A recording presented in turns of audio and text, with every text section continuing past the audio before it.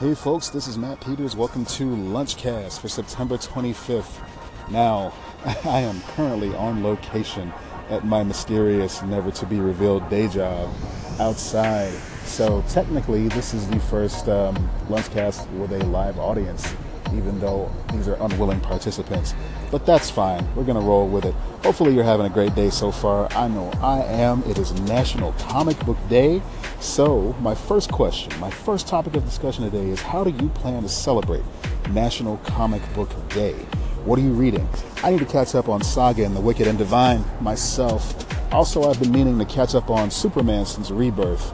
I read the first few stories, but I just got distracted with some other stuff. The Mr. Oz storyline, I've been hearing a lot about that. That intrigues me a little. A little closer to home, you guys have 9 days left to support Ladies Night Anthology Volume 5. That was weird. So like I was saying, you have 9 days left to support Ladies Night Anthology Volume 5. You may remember Megan Bird from Castaday this past year. She's very excited about what they have in store for us. And I am as well. They're over halfway there to their goal, and you can be a part of making this a reality.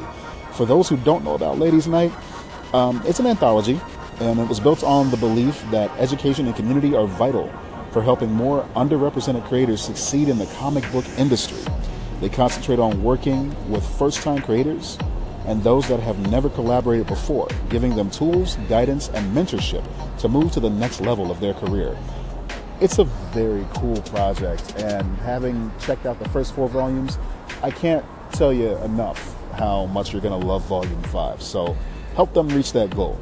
All right, let's move on. Let's talk about lunch a little bit. So today, the Fat Shallot food truck is out and about. Now, you know, food truck season is almost over. We're hitting fall, so some of those are going to disappear once the good temperatures go away.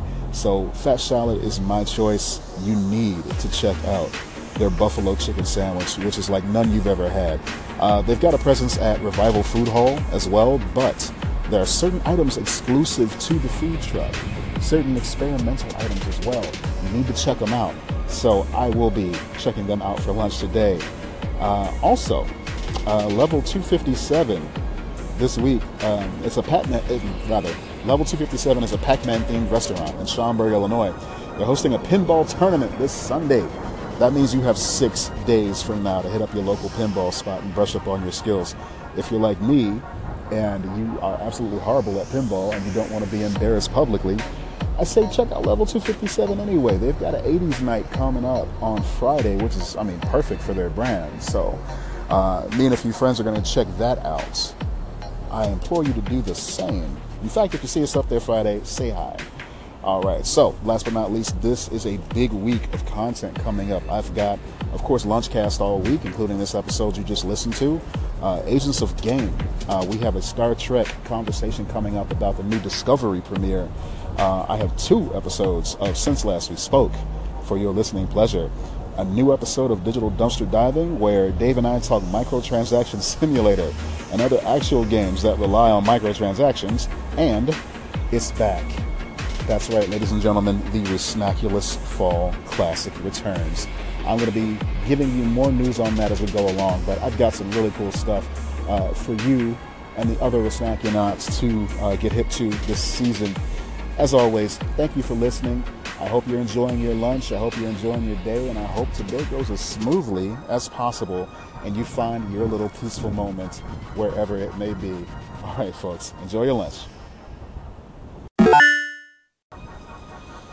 Meanwhile, what did you guys think of that WWE No Way Out pay-per-view last night? That was something else. I know that it was unpredictable, man. You know, when I saw the way, just jump into the end of it, of course, the Brock versus Braun Strowman match, I saw the way that Brock was looking kind of small. Like, he didn't look like he'd, really bulked up for this match. And that was especially surprising against such a large competitor like Braun Strowman. You would think that he would want to look like a challenge, an imposing force, but he was almost dwarfed by Braun. Dude's going to come a long way. He's going to go a long way, Braun Strowman. I really like what they've done with his character and what the performer has done with his consistency as far as his presence. Even going back to when he was part of the little, oh my gosh, I can't remember, Adam Rose's party crew or whatever. He didn't quite have like the whole beard and hair thing going on too well, and he really got that together. And he's got a good look on him. I really like what they did. So anyway, gotta stop being repetitive with that. I was surprised by the outcome of the match. I really was. I thought that this was going to be it for Brock. I thought he was done. Going to take a little bit of a break, spend time with his wife and kids. But no, he retained. So, hopefully we haven't seen the last of Braun. The Cena-Roman Reigns match was, I don't know, I really wasn't expecting much out of that anyway. But it was entertaining for what it was. Story-wise, it didn't quite make much sense as to why Cena would be the final boss, I guess, in this scenario versus Roman Reigns. Seeing as how Roman took down Undertaker, he's pretty much peaked.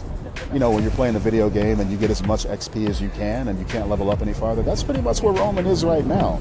So he's just wandering around the game map, just bored out of his mind, finishing side quests and trying to 100% the game. The ending that saw Cena take a bow and salute the crowd like he used to do back in his Marine movie promotion days, that was a little strange, and it gave the vibe to a lot of folks that he was going to step down from active competition fairly soon. I hope that this isn't the way that they announced that. I hope that he gets a final run. Over the years, I've been very critical of John Cena to the point where I felt it was unfair to the competitors that he was up against to make him this unstoppable force. But, he's been consistent. He's a company man. He deserves a good send-off. So hopefully they give him that. And that'll kind of ignite the storyline, too. It'll kind of give them something to work with Cena. Other than that, not much else really happened. My girl Nia Jax didn't get the women's title. That was unfortunate. Who was I can't remember her name. The champion retained. I don't have my notes in front of me for this. This is just an impromptu little bit. Meanwhile, Enzo went ahead and got the Cruiserweight title, which I know a lot of people are upset about, but it makes perfect sense, seeing as how he was a Raw level star who was, I don't want to say demoted, but he kind of powered down a little bit to get himself to the Cruiserweight division. So it's like taking somebody like a Matt Hardy, that gimmick from years ago, where he was trying to slim down to get the Cruiserweight belt. This is the Cruiserweight belt. These aren't top guys as far as, somebody who's eligible for the World Heavyweight belts. So, I mean, it makes sense from that standpoint. Enzo's been a great, competitor. He's been great on the mic. He added some spice to, 205 Live. Yeah, 205 Live? 205 Live. Wow, I'm out of it today. Meanwhile, it was a decent pay-per-view. It just didn't really set the world on fire or anything like that. Really looking forward to seeing New Day take on the Usos over on the SmackDown side of things. Hopefully that'll be an entertaining exchange. Also, I can't wait for Glow Season 2. A friend of mine recently got into it, and it's a great show. It'll get you hooked. And it owes a lot to the actual Glow, Glorious Ladies of Wrestling. Right? Glorious Ladies of, Gorgeous Ladies of Wrestling. I forgot it was the 80s. So it's all about the way they looked. Unfortunately. Anyway, check out Glow. It's a great show. Hopefully Raw will answer some questions tonight. We shall see.